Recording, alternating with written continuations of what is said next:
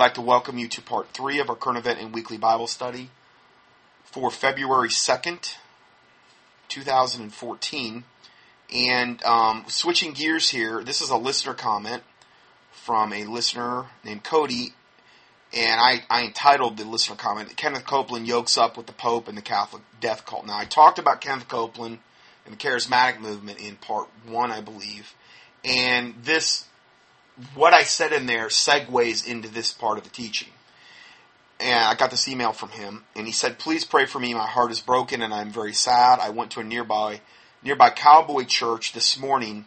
Cowboy churches are churches that, from my experience, are typically they're not hardcore. They're not usually types of churches where you're going to get a lot of really right down the line biblical stuff. I get the concept of a cowboy church, meaning a lot of guys that would consider themselves cowboys or these types of things may feel uncomfortable in a standard church setting, maybe not wanting to dress up in a 3-piece suit to go to church, these types of things. I get that. But that's kind of like, I don't know a ton about them, but from what I've seen, they're to cater to people of a typically southern cowboy lifestyle type of deal. So he went to a nearby cowboy church this morning. I think this was in Texas. Not that is such a great place, but just to praise God and worship and honor the King as I normally do every Sunday. Like the dried up lakes in Texas, the streams of the Word of God of the Lord are running dry, and you make the best of what you can and go to honor God where it seems best. So I go to a place that preaches faith, and I try to honor God, but I also listen to sermons, read the Bible, and pray all week too. Anyway, today the pastor said history has been made at this cowboy church. Something historical. And we were going to just watch a video about it. So for the next 40 minutes, I sat through a message from the Pope in Rome. Now this is a supposed Christian church. The cowboy churches don't have Catholic affiliations. They do, I guess they do now, or some do. He says, "I'm not kidding. The Pope in Rome speaking to all the ministers in their congregations under the faith banner of Kenneth Copeland, the Satanist." Remember what I just talked about in the first part? He's one of the main Luciferians. All you have to do is look at that guy. I'm telling you, look at Kenneth Copeland. There's something very, very, very evil about him. Watch that 21-part teaching on him, on the Toronto Blessing Unmasked. He's one of the main guys they feature. Flashing the cornuto sign like crazy, slowing his tongues down, reversing them, backward masking them. He's calling out to Satan. This guy, I could just see the guy with a black robe and an athame, which is a ritual witch's dagger, plunging it into like the heart of an infant. I mean, I could totally visualize that in my head. The guy's so evil looking. Okay? I felt that way for a long time. And this is the guy. This was under the banner of Kenneth Copeland. He's here in this 40-minute video from the Pope in Rome. Bergoglio, the new Pope. That is, he says, that is about 10,000 ministers at the annual ministers convention at the Copeland Ministries. Evidently, he's got 10,000 pastors as a part of his Copeland ministry team. And again, you're getting into the charismania here. Pentecostal hyper-charismatic stuff when you're dealing with Kenneth Copeland. Anyway, the video began with a Catholic priest addressing the ministers' meeting and talking about how close of friends he and his wife are with the Copelands and how they do many victory campaigns together. I'm going to give you a little more details on this in a second. His name was Tony Palmer. He was from South Africa. He has heavy ties to Kenneth Copeland. He was invited by Rome to participate in an ecumenical dialogue in Rome at his own expense some years ago. He sold his house and car and moved to Rome and began preaching there. Probably thought he was obeying the biblical commission or whatever about when Jesus said, sell all that you have or whatever. And then he goes to Rome, of all places.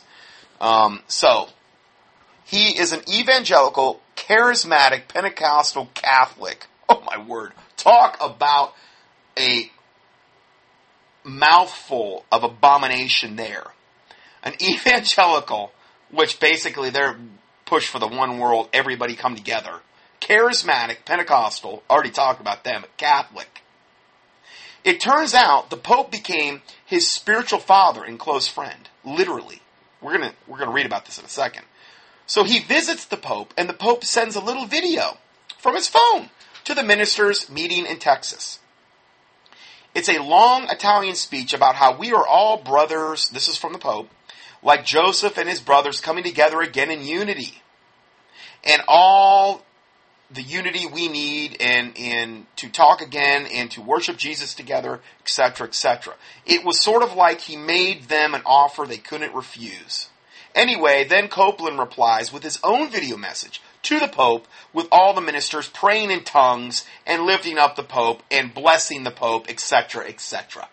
Praying in their own little demonic tongue language. Okay? Been there, done it. I covered that in the first part, okay? Lots of agreement that we are one again and that the Reformation is over and that we are all brothers and the need for the unity in Christ. Now, what have I said? I over and over that the Catholic death cult is and they've already proclaimed themselves the one true the one true real church, and then all of the wayward daughters of the Christian religion, whether they came out from the Protestant Reformation or whatever, that they're all going to come back under the whorish banner of the Catholic Church, and she's going to gather her little demonic chicks together, and they're going to roost under the mother whore chicken of the Catholic death cult. That's what we're looking at. I mean, I know I'm sugarcoating things. I know. I got to stop beating around the bush. I have a problem there. Anyway, so the film ends, and the pastor says, quote, "So go tell all your Catholic friends to come to our church, because we believe what you believe," end of quote. So ultimately, what is this about? It's about making money. It's about getting more people under the roof. It's about coming all together in unity. It's about not stepping on anybody's toes. It's about giving that syrupy sweet, whatever you want to hear, unity, ecumenical, one world religion under Antichrist and false prophet doctrine. That's what it's all moving toward, as I've said. And guaranteed you, these are all 501c3 corporate whores yoked up with the IRS and the government, so they're already on that train anyway. They're already going down the track. They're just picking up more passengers as the train goes. So this is what we're dealing with here. And he said, "I had to leave. I was very sad. I had learned from people like Chris Pinto's Noise of Thunder radio program just how many millions of Christians were slaughtered by the Catholic armies." I've went over that many, many a time. I mean, I've got so many teachings on the Catholics. I mean, I do a keyword search for Catholic, and it's like, I think I'm seeing about 1/4 of what I've done. The search engine doesn't even register that far on my website. I wish it did, but it just doesn't have that capability. But, at least 50 million, and that's very conservative. And tons of those were real born-again Christians that were tortured in ways you can't even possibly comprehend. I've gotten into all that in previous teachings on the Catholic Church. But I guess that's all water under the bridge now. We'll just all forget. We'll forget about the whole cadre and legions of pedophile priests that are still walking the planet that the Catholic Church seeks to protect. We'll forget about all of the papal bulls and all of the garbage, all of the extra biblical garbage that goes along with the Catholic Church and how they make their own rules up as they go, and they have a rubber ruler and they stretch it any way they want. And that the Pope calls himself the Vicar of Christ, which means substitute Jesus Christ essentially on this earth. Okay, so let's get back to the what we were talking about. So he said, "I know how many millions of Christians were slaughtered by the Catholic armies, how subtle and crafty the Jesuits are in their sophistry," which means, that word sophistry means the use of reasoning or arguments that sound correct but are actually false. Okay, so they're just fork-tongued devils that are adept in the art of deception, the Jesuits, which Bergoglio, or this Pope Francis, because that's what he's called before, Bergoglio, he's a Jesuit. Okay, so, I've read just key in Jesuit in the keyword search box at contendingfortruth.com, and you'll read about the Jesuit extreme oath of unction. I mean, it blows away any Freemasonic oath that I've ever seen by times 100. It's really, really unbelievable, the oaths these guys take. It's like a blood oath on steroids. So anyway, if we go further here, I am aware of the Ustashi atrocities of World War II done by the Pope who backed Hitler. The Pope did back Hitler. And how Mussolini gave the Pope the Vatican State, how the lands of the German Reformation were firebombed into oblivion, while the Eastern Catholic territories remain fairly well preserved. I didn't know that. He says, I just know too much history, in other words. And now, at this point, what I did is I inserted a lot of my teachings on the Catholic Church that you can click here. Catholic priests pedophiles. National Council of Churches affirms Catholic Church is the one true church. Pope bears Inquisition teeth, declares Catholic Church the only true church. You could go on and on and on. Okay, Catholic Doctrine of Devils. Anyway, I give you a whole bunch of my teachings there if you want to avail yourself to them. Not, granted, just a fraction.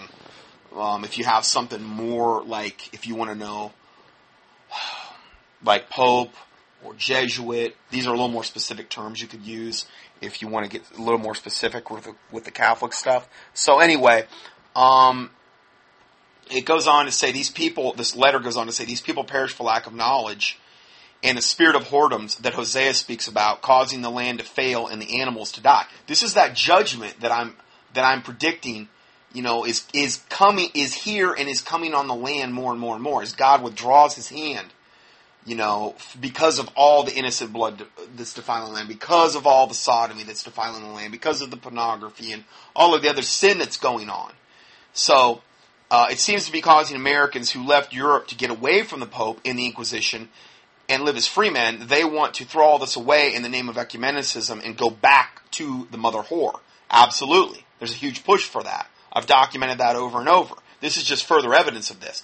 But this does not surprise me because as you've heard me say before, I had in my Bible study when I was in the Catholic Church, I went to Catholic high school. When I was in the Charismatic Church, I had a Bible study, 20, 30, on I think a Tuesday night, and we had a Charismatic Catholic there. And I saw that. He went to the Catholic Church and he went to us. And the moment I brought up anything derogatory or negative in any way, shape, or form about the Catholic Church, he was gone. I tried to do as nice as I could, but Catholics are extremely hard to reach, okay? Those are extremely powerful demons that delude and deceive them. And I'm just stating facts here. They are, and they're very, very hard to reach. I mean, honestly, if you're trying to reach one, I would advise a lot of prayer and fasting prior to even attempting it. I mean, we used to go to like my old high school and stuff, and just blanket the parking lot with Catholic tracts while they were in mass. Oh, they loved that. We used to do the same thing at Freemasonic halls as they were meeting. We would take the chick Freemason tracts, and you always customize your tracts to whatever group you're trying to reach. Jehovah's Witness, you can do that for all Mormons and stuff. That was when I had a little more time. I still put out a lot of tracts, though. I still always am trying to put out tracts wherever I go. And you never know. You never know what God may do with one of those tracts. Who might get saved, who might get convicted, that type of thing. And so I highly advise it. So let's go further here. I know a one-world religion will form, but the Tower of Babel will never reach heaven. For the stone that the builders rejected, meaning Jesus Christ, will smite those 10 toes of iron and clay, and great shall be the fall of it, but the kingdom of God and the Lord Jesus Christ will never fail. Yeah, amen.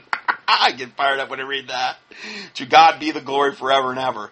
And I love this letter was written really, I told him it was really eloquent the way he wrote it. As for the sheep that now approach the wolf's hungry jaws, all I can say is that when the video was over, get this, the audience applauded and cheered. Isn't that just sickeningly vile and disgusting? Talk about glorying in your shame. It's like the Bible talks about in 1 Corinthians, when there was a man that had taken his dad's wife, I think it was his stepmom, to wife. And he says, And you don't even kick this one out of your congregation, essentially, I'm paraphrasing. But you glory in your shame. The Bible says to turn such an one over to Satan for the destruction of the flesh, that the soul may be saved in the day of the Lord. That one person. Why? Because a little leaven leaveneth the whole lump. He was bringing that sin into the church, and that sin was permeating through the whole church. But see, now, the church is so leavened through false, perverted Bibles, through the 501c3 corporate yoking up with the IRS and the government. The church is so leavened that where would you begin? You might as well just disband all the churches. They're so leavened. It's done. It's hopeless. You need to just start over. That's the norm, and I hate to say it, but it is. And here we have the audience applauding and cheering. This is how deluded people are. This is how such little discernment. He was the only guy in here not applauding and cheering, evidently. He says, I am alone and sad today, for I weep for the sheep and the sleepers that sleep. As the time it has come, and the hour is late, and the judge stands at the door and knocking, he will soon come in, and what will he find? And will he find faith on this earth? Which these are all biblical things he's talking about. Or the sad slaughter of millions who knew not the voice of the shepherd. Away, hirelings, flee to the hills. Awake, shepherds, stand tall in the faith. For the Lord is going to shake everything that can be shaken, so that which cannot be shaken might remain. Amen. I've been saying that for a long time. That's why you build your house on the solid rock of Christ Jesus. And when the winds come and the rains and the storms, you won't be shaken. You will remain. Okay? But if you build your house on sand, which is what these people are doing here, ecumenicism, one world religion, let's all be in unity, all be happy, you're building your house on sand. And then it says, may you remain in Christ Jesus and not fall into the coming and great falling away deception. And again, that's a huge, gigantic reason this ministry exists. So that my listeners don't fall into that. I don't want your blood on my hands. I'll be honest, I don't. But I love you enough to tell you the truth. And I'm going to. And it's not popular.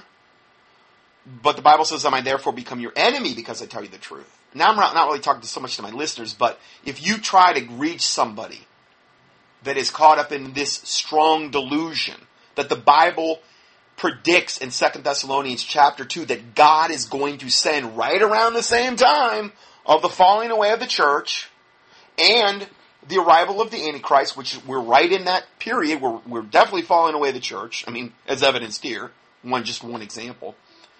And then that wicked, capital W, will be revealed according to 2 Thessalonians chapter 2.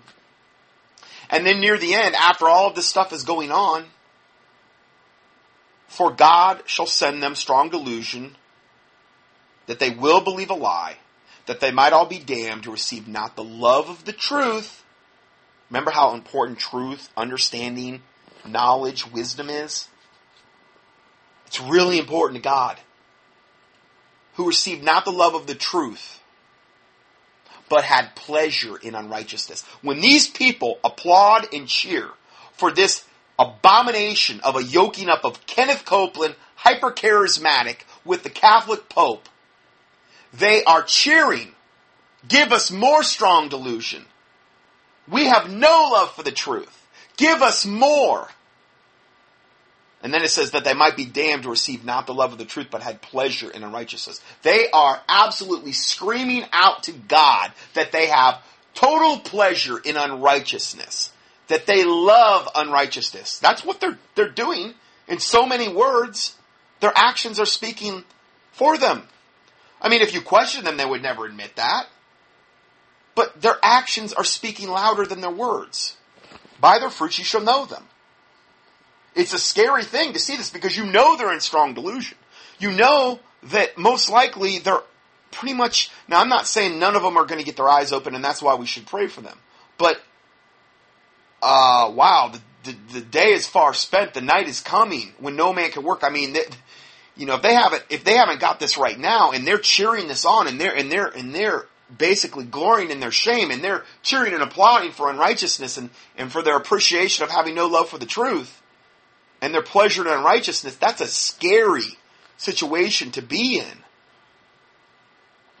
Because it's like their conscience has been seared with a hot iron. It's like they've been blinded.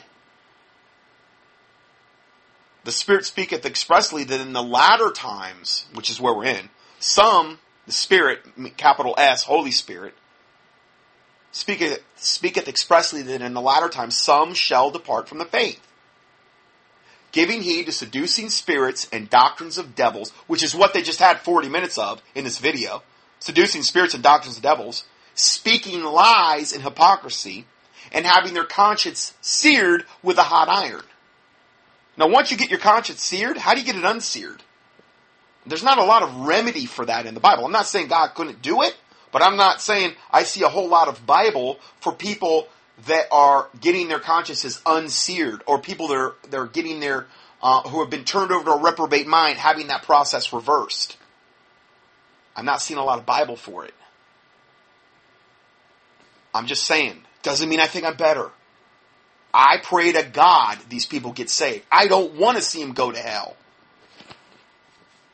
But I'm not going to help that any by giving them more lies. I'm not going to help that any by telling them what they want to hear.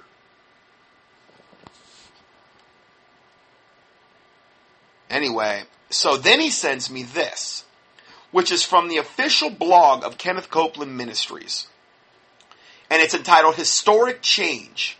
And you have this picture of Bergoglio, Pope Francis, the new Pope, bringing historic change. This is on Kenneth Copeland's blog's website. Now, I give you the link to that video I told you about, the Toronto Blessing and Mass, part 1 of 21. You can see all his satanic antics there. And then a whole bunch of the teachings where I talked about Copeland. None of these are dedicated teachings on Copeland, but I mentioned. You can see it in the table of contents a lot of times. Anyway, I give you, and then the one, I did this not too long ago. It was 7/21 of 13. And what did I get into there? Well, Pastor Kenneth Copeland nets $100 million per year. Not $1 million. Not $10 million. $100 million a year. He nets that. He doesn't gross it. Net. Okay? If you don't know what that means, net is like what he's keeping, essentially. Not to say, not to say maybe with the taxes and all this other stuff, but this is after expenses, evidently. 100 million, and Jesus Christ said the Son of Man have nowhere to even lay his head. And I believe Peter said, silver and gold have I none, but what I have I'll give you. These guys weren't walking around rich people, the apostles and Jesus. Okay? I'm not saying if you're rich, that's terrible or bad, because you can do wonderful things with that money if it's in the right hands. But, obviously, that is not the case with this Luciferian fork-tongued devil, Kenneth Copeland, okay? For reasons I've already got into. And he has $100 million per year, and he loves his fleet, well over 50, of his Harley Davidson motorcycles. If you think those are good, key in Harley in the keyword search box at contendingfortruth.com, because I did a teaching exposing them, Harley Davidson. He also has his own airport. He has his own airport. You know what it's called? The Kenneth Copeland Airport. I'm not lying. I got this right off what is openly admitted to. Oh, this is on Wikipedia. Kenneth Copeland Airport is a private airport located 18 miles northwest of the Central Business District of Fort Worth in Tarrant County, Texas, USA. The airport is used solely for general aviation purposes, but mainly those of the airport's eponym, meaning that's who they named it after, Evangelist Kenneth Copeland, whose ministry is located near the airport. The airport was formerly known as the Marine Corps Air Station Eagle Mountain Lake. I'm sure he's yoked up with the FEMA clergy response and the government. I mean, he bought it from the Marine Corps air station. And it was purchased by him in the 1980s. This guy's had millions and millions and millions of dollars for decades. This isn't just like he got rich last week. I can't possibly comprehend that level of I just can't even comprehend it anyway. But he's a fork-tongued devil charlatan that fleeces the flock, and he's really good at what he does. You know? All of this money that people give, and if they're saved and they appear before, the Lord at the judgment seat of Christ, they're going to have to give an account. I don't think that you're going to be able to use the excuse, well, I didn't know. Why didn't you search it out? Why didn't you search things harder to see who you're actually giving this money to? I'm not saying it makes them unsaved. I'm just saying it's like, okay, you're responsible. It's all God's. It's all His money. The earth is the Lord and the fullness thereof, and all they that dwell therein. That's what the Bible says. The earth is the Lord's, and so is the universe. He owns it all. And we're responsible, we're stewards for what God's given us. So we want to make sure we utilize wherever we're putting our money, whatever ministries or orphans or widows or whatever, we want to try to make sure that we're praying about where God wants us to give, and God gives a lot of guidelines. Now, I've done a whole teaching on New Testament giving versus the Old Testament Levitical tithe, which is one of the main ways they fleece the flock. Okay? There's a big difference. And again, it's all taught in cemetery, because that's how the cemeteries get their cadres of 501c3 corporate licensed preachers to go out there and make money, make a living. I'm not condemning them all, I'm just saying that's what they do. That's how the cemeteries operate. I mean, seminaries, I'm sorry. Anyway, I've done several teachings on this subject. One where I mentioned him was the Manifest Sons of God, Joel's Army, and the Latter Rain movement, 3-part teaching there. And here's another one, to see a myriad of Kenneth Copeland's blasphemous quotes. I gotta read you this one. I only read a couple, but this one, I want to read it to you. Here's a quote from Kenneth Copeland, okay? This was from A Spirit, Soul, and Body. 1985, audio tape. It's tape number 01-0601, side 1. Okay. Here's a quote from that tape. Kenneth Copeland. He says, the Bible says He measured the heavens with a 9-inch span. God measured the heavens. Where does it say 9-inch span that God measured? It doesn't. Okay? He's making this stuff up. Maybe in one of his perverted New Age Bibles it does. I don't know. Now, the span is the difference. Distance between the end of the thumb and the end of the little finger. And that the Bible said, in fact, the Amplified translation, again, it's Amplified, which is, talk about adding to the Word of God. The Bible says if you add to the words of the book of this prophecy, at the very end of the Bible it says, I will add unto you the plagues written in this book. If you take away, I will take away your part out of the book of life. Not something I really want to mess with. That's why I just stick with the King James Bible. Okay? But anyway, so he gets this evidently from the Amplified, which is, it adds more to the Word of God than any other version out there. Okay? Says the Amplified translation translate the Hebrew's text that way. Oh, I'm so glad that we got a nice perverted answer there. That He measured out of the heavens with a 9-inch span. Well, I got a ruler and measured my span. And my span's 8 3/4 inches long. So now God's span is a quarter of an inch longer than mine. Can you imagine this guy saying this? He's saying this on an audio. So you see, that faith didn't come billowing out of some giant monster somewhere. It came out of the heart of a being that is very uncanny. Very uncanny the way. He's very much like you and me. Oh, God's very much like, I understand we're created in His image. Oh, sorry. But we're going to start comparing the God of the universe to puny old us, the God that created the universe. We're going to start comparing ourselves. But see, this is what guys like him always want to do. They always want to lower God down to our level. kind of, lower him down to size, makes him feel better. He's got like real Texas. I'm not coming against anybody with a country or western accent, but that's kind of how he talks. And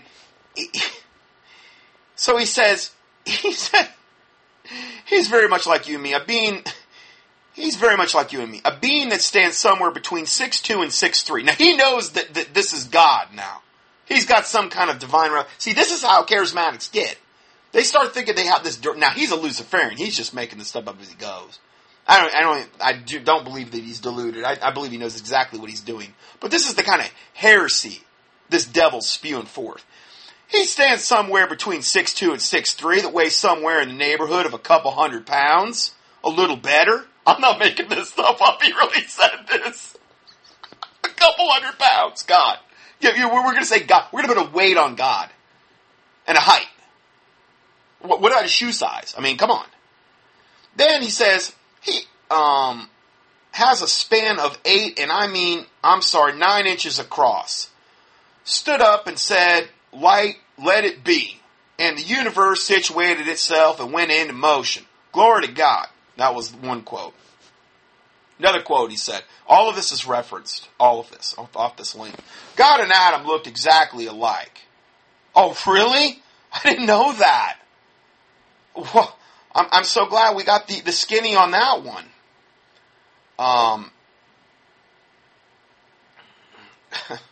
God could not, here's another one. God could not intervene since he had made Adam the God of the earth.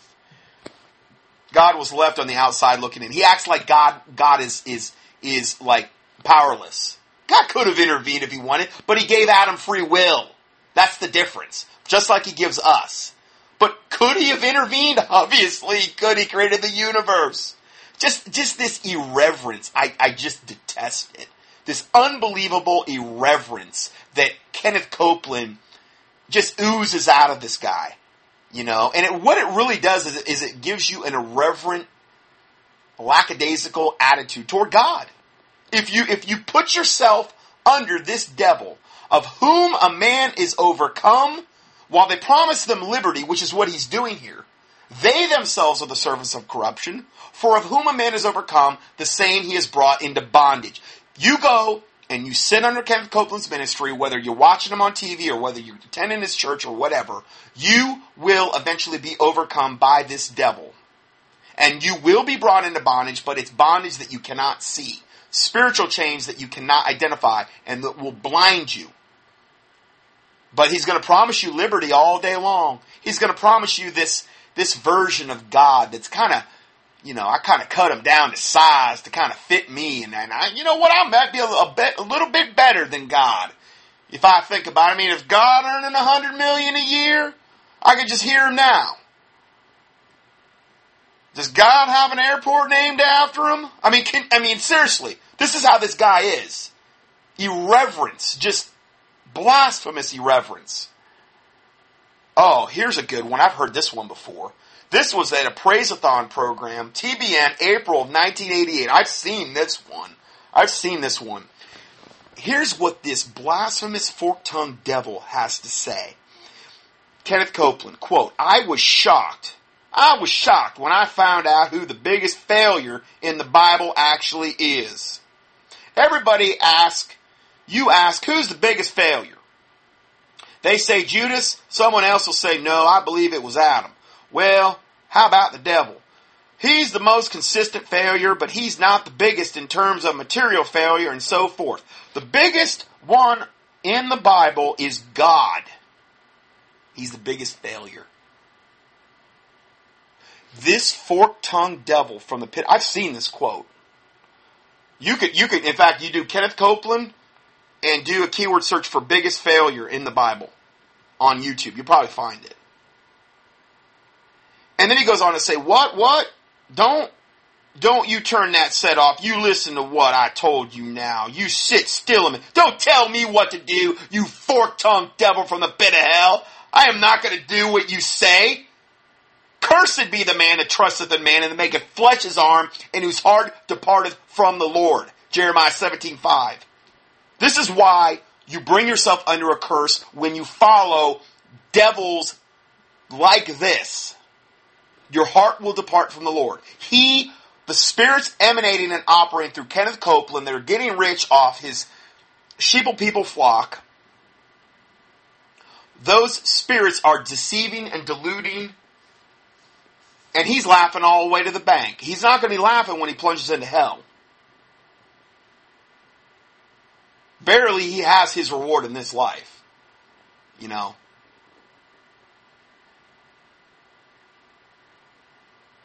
Oh, so then he goes on to say, he ends it by saying, you sit still a minute. You know me well enough to know I wouldn't tell something I can't prove from the Bible. So evidently, I guess he goes on to prove from the Bible that the biggest failure in the Bible is God.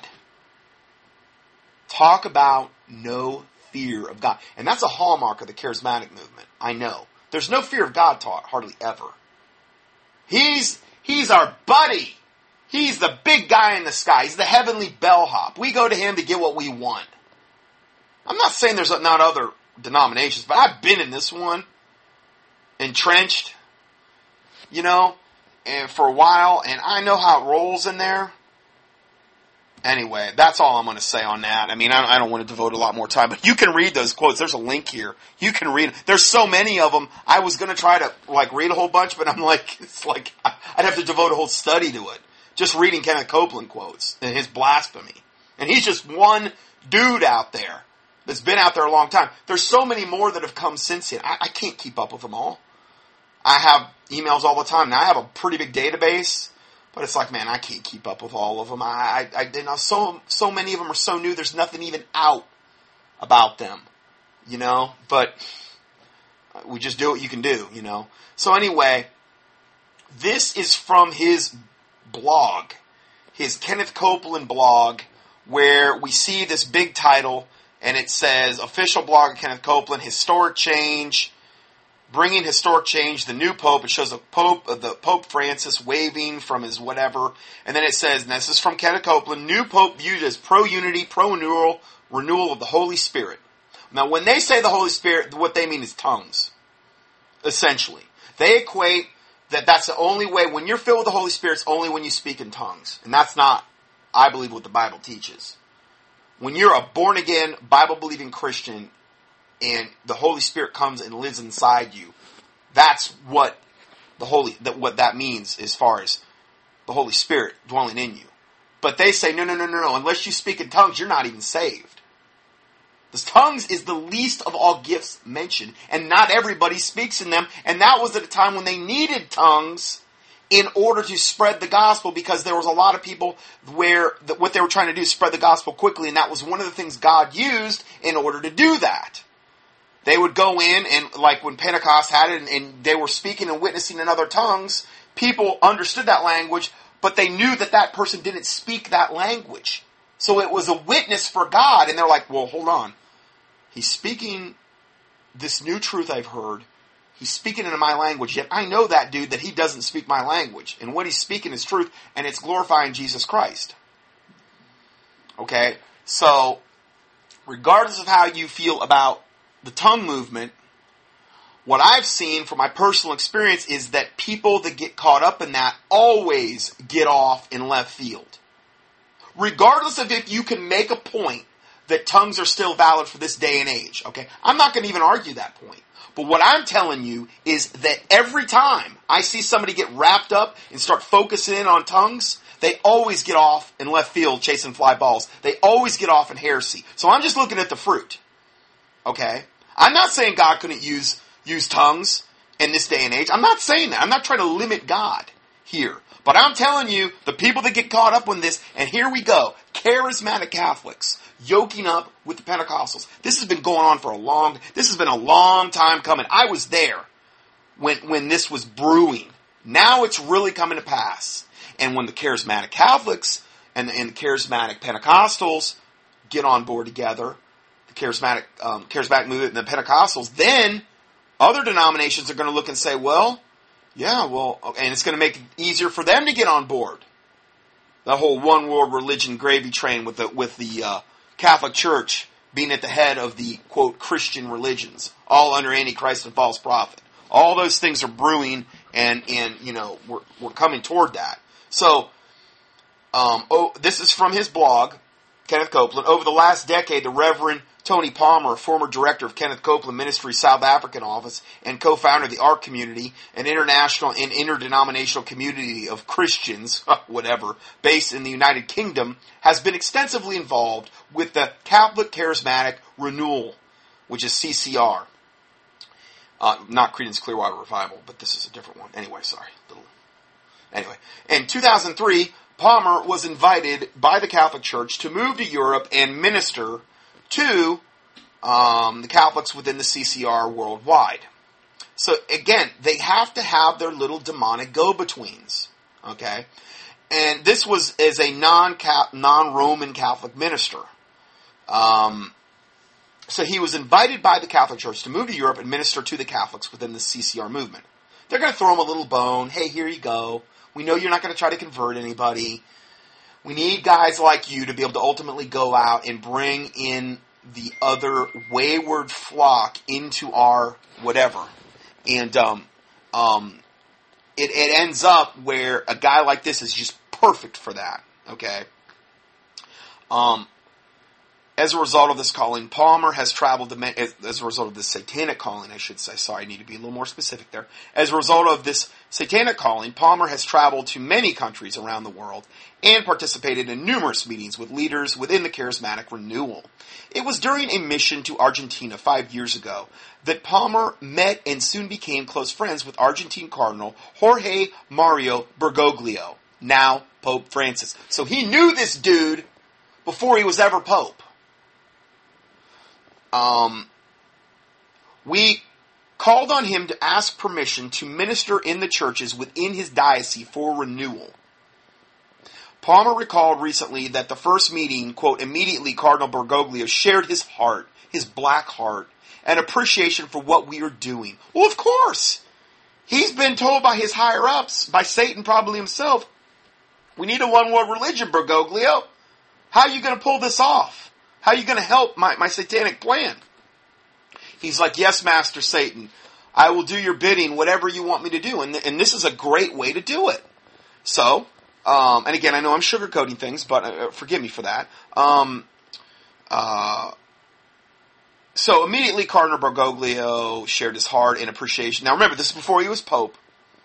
Shared his heart and appreciation for what we were doing and fully embraced us in the work of the unholy Spirit in and through us. Sorry, I'm throwing in some things. I just can't not just do that.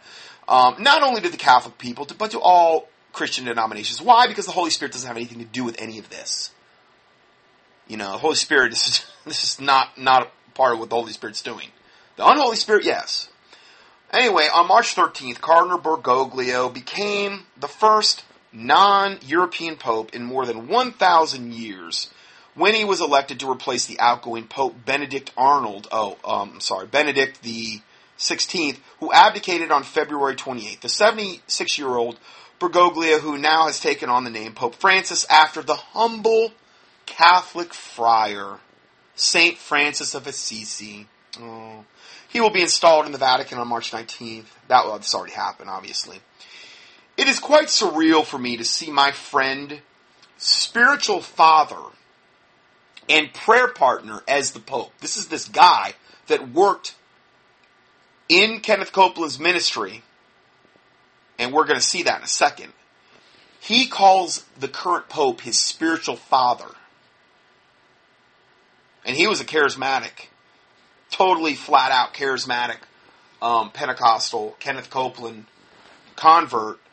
Now he's saying that literally this Pope is his friend, spiritual father, and prayer partner. Now, I did a teaching, and I've done many. I did one not too long ago exposing Bergoglio. But one of the things we got into was the new Pope tied to Argentina's dirty war. We talked about accused criminal, becomes first Jesuit Pope. Yes, he's a Jesuit. Cardinal Jorge Bergoglio, tainted with dirty war allegations of baby trafficking, the new Roman pontiff. So he's the right guy for the job. Of course. He's wicked to the core. Why not?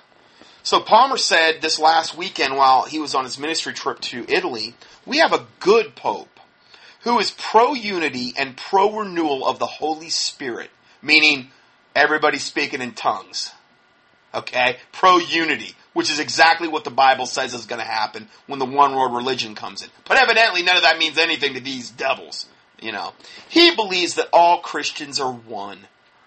And, you know, these people must just never read their Bible at all.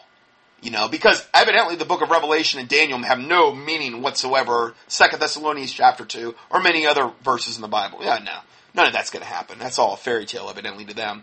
Like the leader whose name he chose to draw from, Pope Francis is himself considered humble. And I love it how he's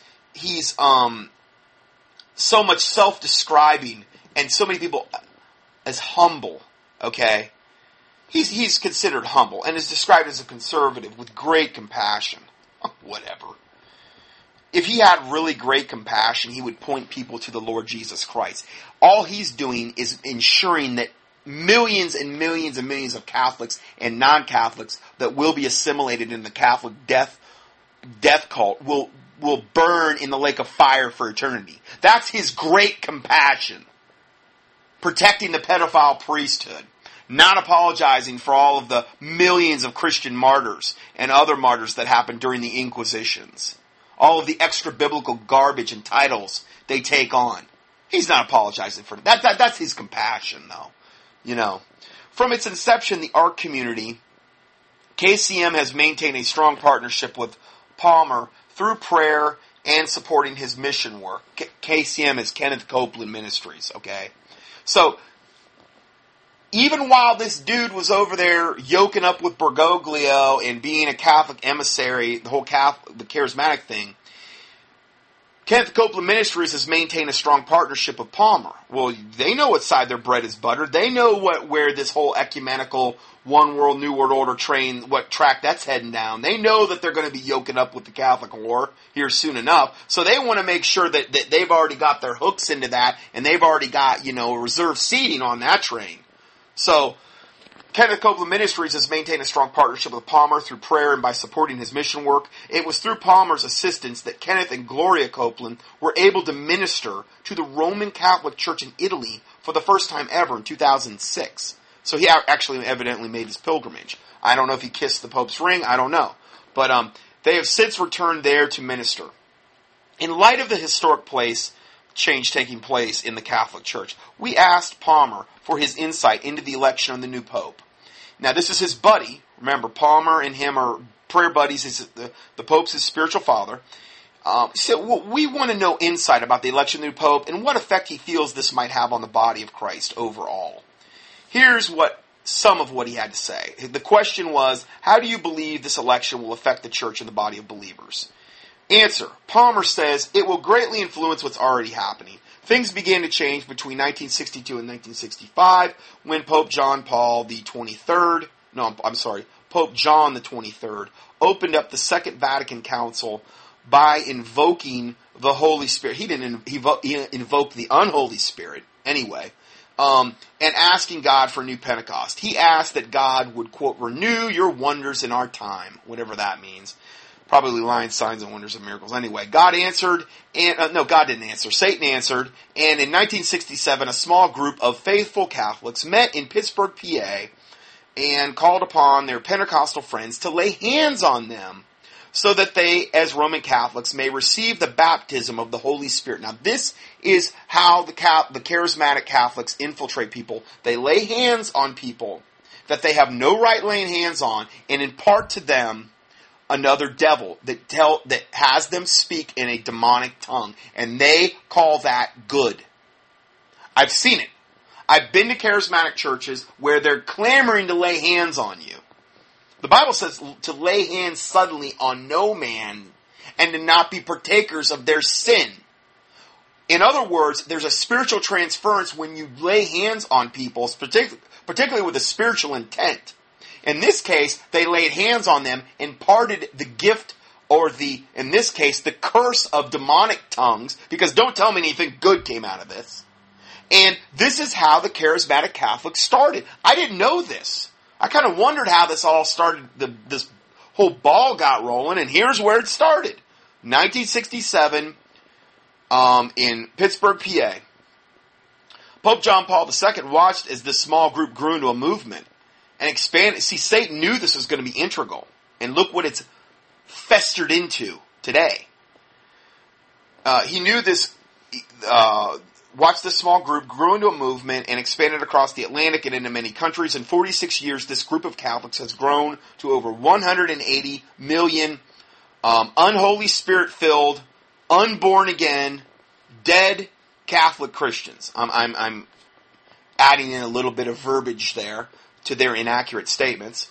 Anyway, Pope Benedict XVI followed in Pope John Paul's footsteps and publicly supported and encouraged those involved in the Catholic charismatic renewal. Of course they did.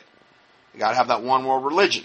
Now, as evidenced by the choice of the name, Pope Francis wants to honor St. Francis of Assisi, who was a charismatic Catholic, and I didn't know that.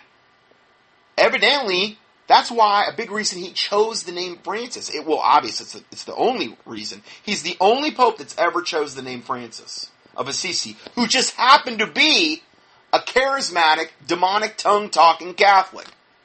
Because don't tell me it was the Holy Spirit talking through him. Okay? Because it couldn't be. If that was the case, he would have got saved and would have abandoned that church. But he didn't. Okay? So he was a charismatic Catholic. Francis of Assisi, who Pope Francis is the only pope that's ever taken his name. It was very controversial when he took that name. He founded the order of devout Catholics professing to live the gospel and nothing else. Right, whatever. False gospel, another gospel. Pope Francis is now openly committing himself to the church to emulate the spirituality of St. Francis and his followers, which is to follow Jesus wholeheartedly and establish the kingdom of God through the Franciscan motto, which St. Francis is famous for saying, quote, preach the gospel at all times, and when necessary, use words. I can hardly read this without coming unglued, essentially. All of these lies, just every sentence, another just cavalcade of lies spewing forth from this dude. Anyway, this is the central passion that drives Pope Francis. He wants to get as many people into hell as possible. That's his central passion. I mean, his works and his fruit tell us that. He always tells me that we need to live like Jesus. It's all about Jesus. And my quote is, oh, really? Does Pope Francis intend to help the global elite achieve their goal of uniting all the religions of the world under a single banner? Is that his version of it's all about Jesus? Will he be instrumental in establishing a single global religion for the glorious new age? Obviously he will, that the global elite believe is coming. After he was elected, the cover of Time magazine declared Pope Francis to be the new world pope. And since his election, Pope Francis has made it abundantly clear that he is going to make ecumenical outreach a top priority. He has spoken of his determination to continue on the path of ecumenical, meaning bringing all, particularly the Christian religions, but all religions in the world together. And he has already held a number of very high-profile ecumenical meetings. Not only he's reached out to Muslims, everybody. Not only has he worked hard to reach out to leaders of various Christian traditions, he has also made it a point to try to acknowledge the mutual bonds that he feels with all religions. For example, in one recent address, he made it a point to say that he believes that Muslims worship and pray to that one God that he also worships. Well, he's right. Ultimately, they worship Satan, and so does he. So he is right. He's absolutely right. That's their God, Satan. Okay, now in the Muslims' case, it's Allah, the moon god. Okay, true. Pagan Arabic knockoff from way going back thousands of years. True. Okay, you could say that, but just boil it down to Satan. And you do deserve one another. The Catholics and the Muslims deserve one another. And there's a lot of history to prove that actually the Catholic religion started Islam. Now, it didn't totally start the paganism that it was rooted in, but it basically helped to bring Islam into a monotheistic faith, just worship of Allah, instead of the 100 of pagan Arabic deities they were worshiping. Okay, so anyway, this all roads leads to the same God philosophy as the hallmark of the one world religion, and that the global elite have been slowly building toward for decades. The global elite know that even with a one world economy and the one world religion, humanity will never be truly united until there's a single global religion. Unfortunately, this one world religion that they are now seeking to establish is diametrically opposed to Christianity that we speak of in the Bible. Pope Francis offered some provocative thoughts, and this is from a news article. I reported on this. He offered some provocative thoughts last week, speaking about the hot button issues of abortion, gay rights, and conception. He told a Jesuit interviewer, well, he is a Jesuit being interviewed by a Jesuit, he said, quote, "It is not necessary to talk about these issues all the time." He went on the interview to say that his church has grown obsessed with these topics. So in other words, he doesn't really care about those issues anymore. Whatever. You want to get an abortion, go get one. You want to be gay, go do it. Hey, if it feels right, do it. I'm the Pope, whatever. Why can't we all just get along? The point is we all need to come together in unity. Go abort your baby. Sodomites, doesn't matter. We want you yoked up with us because you're wicked, we're wicked. Hey, we want to be one big happy satanic family. If you want to take the whatever abortion pill morning after, don't worry about it, whatever. I mean, this guy is the most liberal Pope ever on record by far. And the world loves him for it. The gays love him. The pro-abortion crowd loves him for it. He's got more followers and admirers now than he ever did. Yeah, sure, there's some hardcore, hardline Catholics that are probably leaving the church, disgusted with this guy, but he's gaining far more people than he's ever losing because he's telling the world, he's appealing to the world, he's telling them what they want to hear. He's accepting them on their terms. It doesn't matter. Throw the Bible out the window. When did that ever matter to this devil? So again, this is why he's doing so well and why the world loves him so much. He's not going to try to offend anybody except real Christians. Now, what does the Bible have to say about this? Proverbs 17:15 says, "He that justifieth the wicked, and he that condemneth the just, even they both are an abomination to the Lord." This devil justifies the wicked every time I turn around. Pro-abortion crowd? Are you kidding me? The Catholic Church? The Sodomites? Oh yeah, they're saved. Muslims?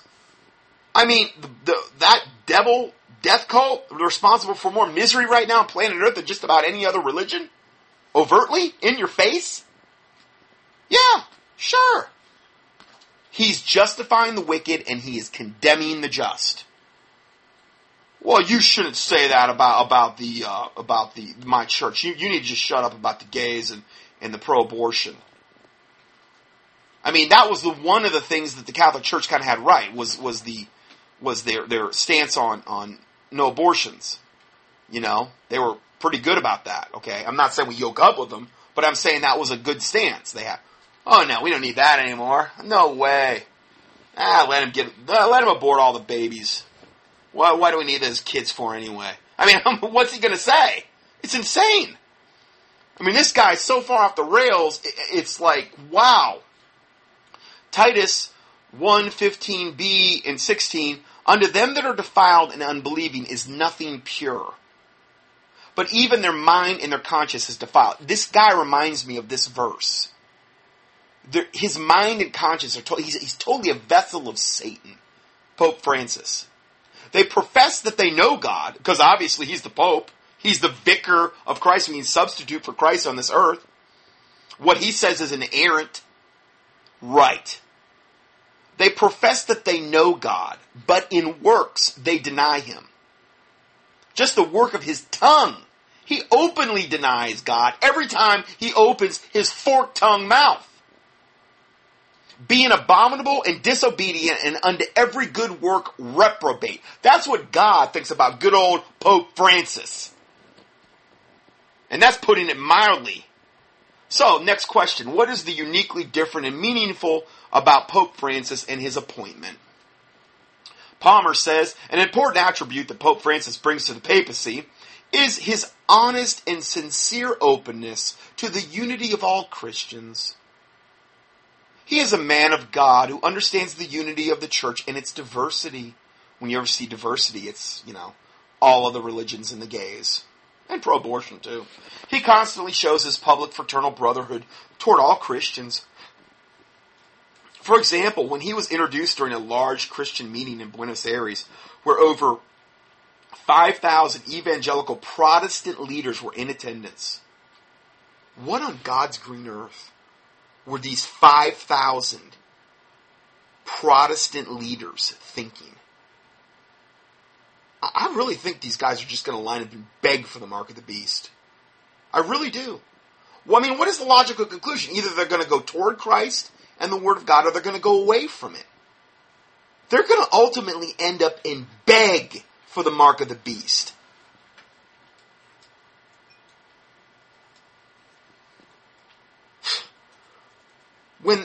So where over 5,000 evangelical Protestant leaders were in attendance, Pope Francis, then Cardinal Bergoglio, knelt down in front of the evangelical pastors and asked them to lay hands on him and bless him. Why? He wants their demons. It's how you part demons, right? Lay hands suddenly on no man, neither be you partakers of other men's sins. Hey, if I can get 5,000 more devils, or maybe, who knows, maybe it's a 2-for-1 day, maybe 10,000 new devils in me, well, what's not to like about that? I mean, I'm a vessel of Satan, why not? Anyway, every year as cardinal, he would join his evangelical brothers and pastors for their annual week-long retreat. See, he was already setting the stage. He was already going in this direction hugely. It's a big reason that he is Pope. He already had this huge bridge with Protestants, with charismatics. He was the absolute logical choice of Satan to be the next Pope. Okay? So he joined his evangelical brothers every year for their annual week-long retreat, not as a guest speaker to teach, but as one of them.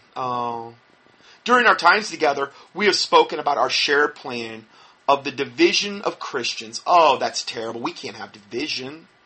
And together we have shared both tears. We have shared both tears and prayers for her healing. What, the Catholic whore? Her healing?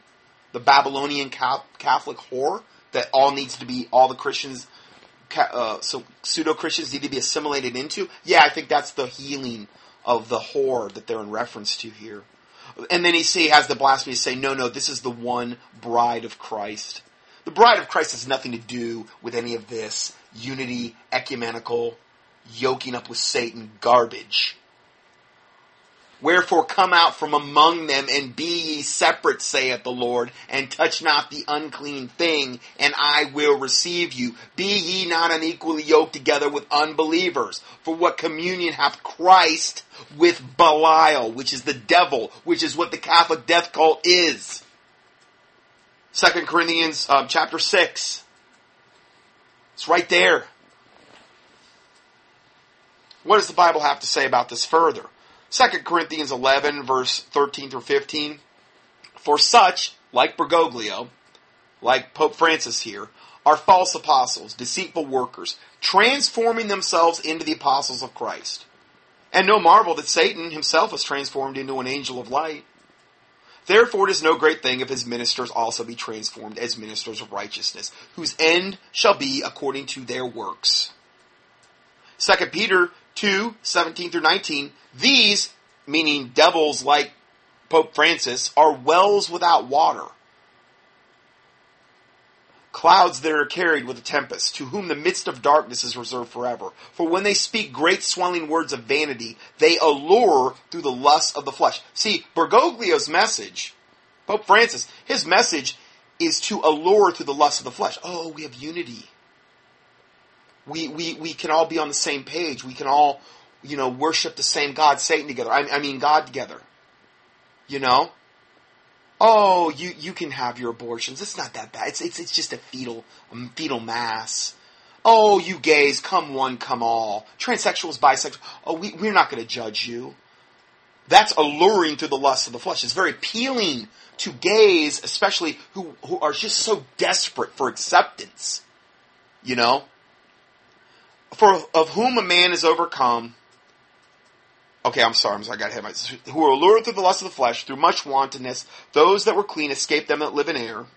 It's what the Bible says to do. We're supposed to escape from devils like this. Not yoke up with them, not be in agreement with them, not be in unity with them. Why? Because while they promise them liberty, they themselves are the servants of corruption. For of whom a man is overcome, the same he is brought into bondage. Next question. Why should we as believers be excited? Palmer. I believe there exists enough evidence to cause every open-minded an open-eyed Christian to rejoice in the fact that a good man has been chosen to be Pope, the spokesperson for Western Christianity. Oh, really? Open-minded and open-eyed. Oh, so if we don't embrace this abomination from the pit of hell, that means that we're closed-minded and closed-eyed because we can't see that this good devil, this new pope, is a good man and is a spokesperson for Satan, Western Christianity. This is so black and white. This is so in your face. I don't understand how people can't get this. If just a little bit of study, a little bit of looking into this. I don't know. I shouldn't say that because it sounds judgmental. I've been saved, since 94, the early part of 94. And I was deceived for a time, but I figured it out. And for decades, I have seen this, and it's like, I don't understand how people that have been saved maybe 20, 30, 40 more years than me have never been able to figure it out. If they're saved, I don't know. Can't obviously say that for anybody. It's really sad, but it is the strong delusion that God said He was going to send, that they will believe a lie, that they might all be damned or receive not the love of the truth, but had pleasure in unrighteousness. It's just prophetic fulfillment of Scripture. You're seeing it before your very eyes. And that evil men and seducers are waxing, meaning growing worse and worse, deceiving and being deceived. 2 Timothy 3:13. Well, that's what they're doing. They're deceived, and they're deceiving others.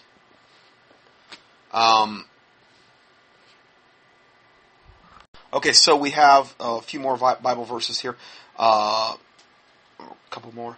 2 Timothy 4:3-4. I charge thee therefore before God and the Lord Jesus Christ, who shall judge the quick and the dead at His appearing and His kingdom. Preach the word. Be in season. Be instant in season, out of season. Reprove, rebuke, exhort with all longsuffering and doctrine. That's not done very much nowadays. And again, as evidence of that, you see these massive ecumenical movements like this that we're looking at today. For the time will come, we're in it, when they will not endure sound doctrine, but after their own lusts shall they heap to themselves teachers, and in this case the Catholic Church, the Pope, having itching ears, and they shall turn away their ears from truth and shall be turned unto fables, which is what the Catholic Church is pretty much based on. Their doctrine is based on fables, essentially. Fables of men. Colossians 2:8, beware lest any man spoil you through philosophy and vain deceit after the tradition of men, which is what the Catholic Church is all about, after the rudiments of this world and not after Christ. So then this guy goes on to say, he is a man after Jesus' heart, the Pope, and a man full of the spirit of Antichrist, God, open and humble, and I just love how they just keep calling him humble. Open and humble enough to forgive and embrace brothers and sisters from all Christian denominations. I don't want his whatever, forgiveness and what, I could care less. This guy is a devil from the pit of hell. He is a heretic. He is an absolute vessel of Satan. And all I want to do is expose him. I want to mark him like the Bible says to do. And I'll get into that in a second. The thing that aggravates me the most, or the worst thing about a guy like Francis, is that his sole mission at the behest of Satan is to just get as many people into the lake of fire ultimately as he possibly can. I view that highly offensively. You're literally trying to get people into hell and then the lake of fire. What worse thing could you devote your life to? What more of a vile, and then doing it on the coattails of Jesus Christ. That makes it even way worse. It's not like it's some pagan, outward religion with no ties to the Bible. These people are acting like they're the mother church of all Christianity on planet Earth. They have the audacity, to say these things. So then he goes on to say, the time of spiritual apartheid is coming to an end, And I believe Pope Francis will be one of the proponents of its demise. Oh yeah, because he's going to bring in the one-world religion under Antichrist? Yeah, that's why. We have a worldwide charismatic movement of the renewal of the Holy Spirit, meaning tongue-talking, and within the Catholic Church, officially and publicly supported by the last three popes, as well as the current pope.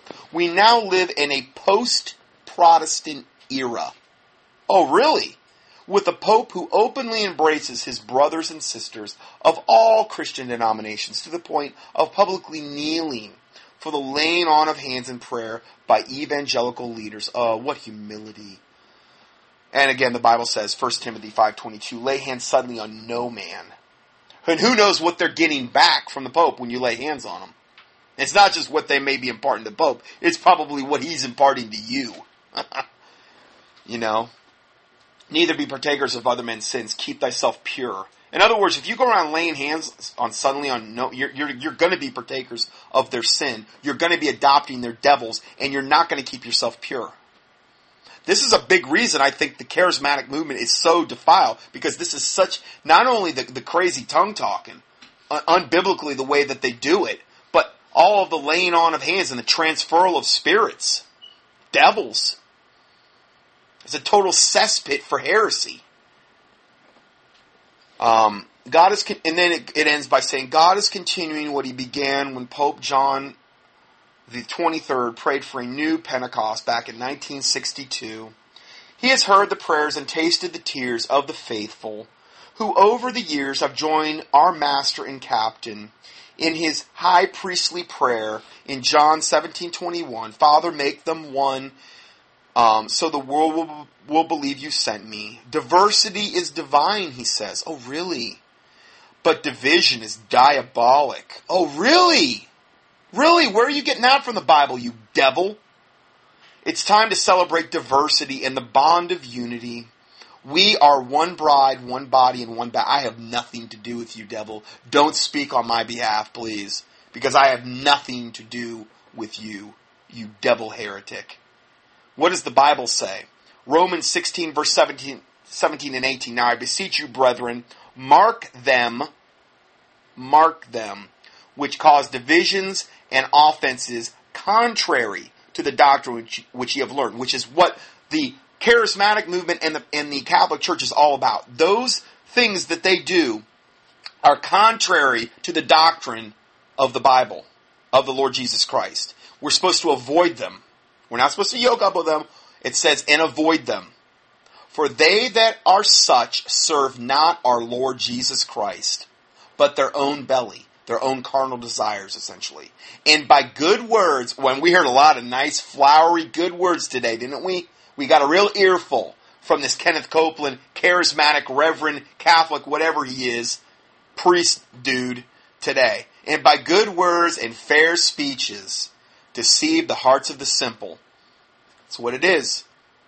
Titus 3:10, a man that is an heretic after the first and second admonition reject. It doesn't say a man that is a heretic after the first and second admonition yoke up with, come into unity with, say that we're one together. No, we're supposed to reject them.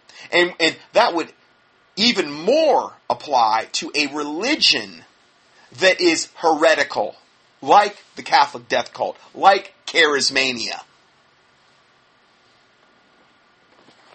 Galatians 1:6-10. I marvel that ye are so soon removed from him that called you into the grace of Christ unto another gospel, which is what the Catholics' works-based gospel is all about. Okay? Which is not another, but there be some that trouble you and would pervert the gospel of Christ. An absolute, total, great example of the Catholic death cult. But though we or an angel from heaven preach any other gospel unto you than that which we have preached unto you, let him be accursed. Let you be accursed, Bergoglio. As we said before, so say I now again, if any man preach any other gospel unto you that ye have received, let him be accursed. It says it twice. Okay? For now I do persuade men or God, do I seek to please men? For if I yet please men, I should not be the servant of... Okay, I'm sorry. I kind of got interrupted there. For do I now persuade men or God? And this is a really big part of this. The whole, that which is highly esteemed among men is an abomination in the sight of God. So, for do I now persuade men or God? Or do I seek to please men? Which is what this is all about. Okay? For if I yet please men, I should not be the servant of Christ. This long, flowery, diabolical, syrupy sweet garbage that this Kenneth Copeland protege, Pope Francis loving dude just gave us is just an abomination. Sounds real good on paper if you're not a Christian and you don't know any better. But I mean, it's an absolute abomination. He's trying to please men. But he's not the servant of Christ like he claims to be. He's the servant of Satan. His lips have betrayed him. A fountain cannot yield, fresh and salt water. A tree is known by its fruit, and he has proven this. And then I think the best verse that sums all of this up is Jeremiah 48:10, which says, "Cursed be he that doeth the work of the Lord deceitfully," which is what this is all about. This whole last part I just did on the Pope and this Kenneth Copeland and this minister that is working with him. They're doing the work of the Lord deceitfully.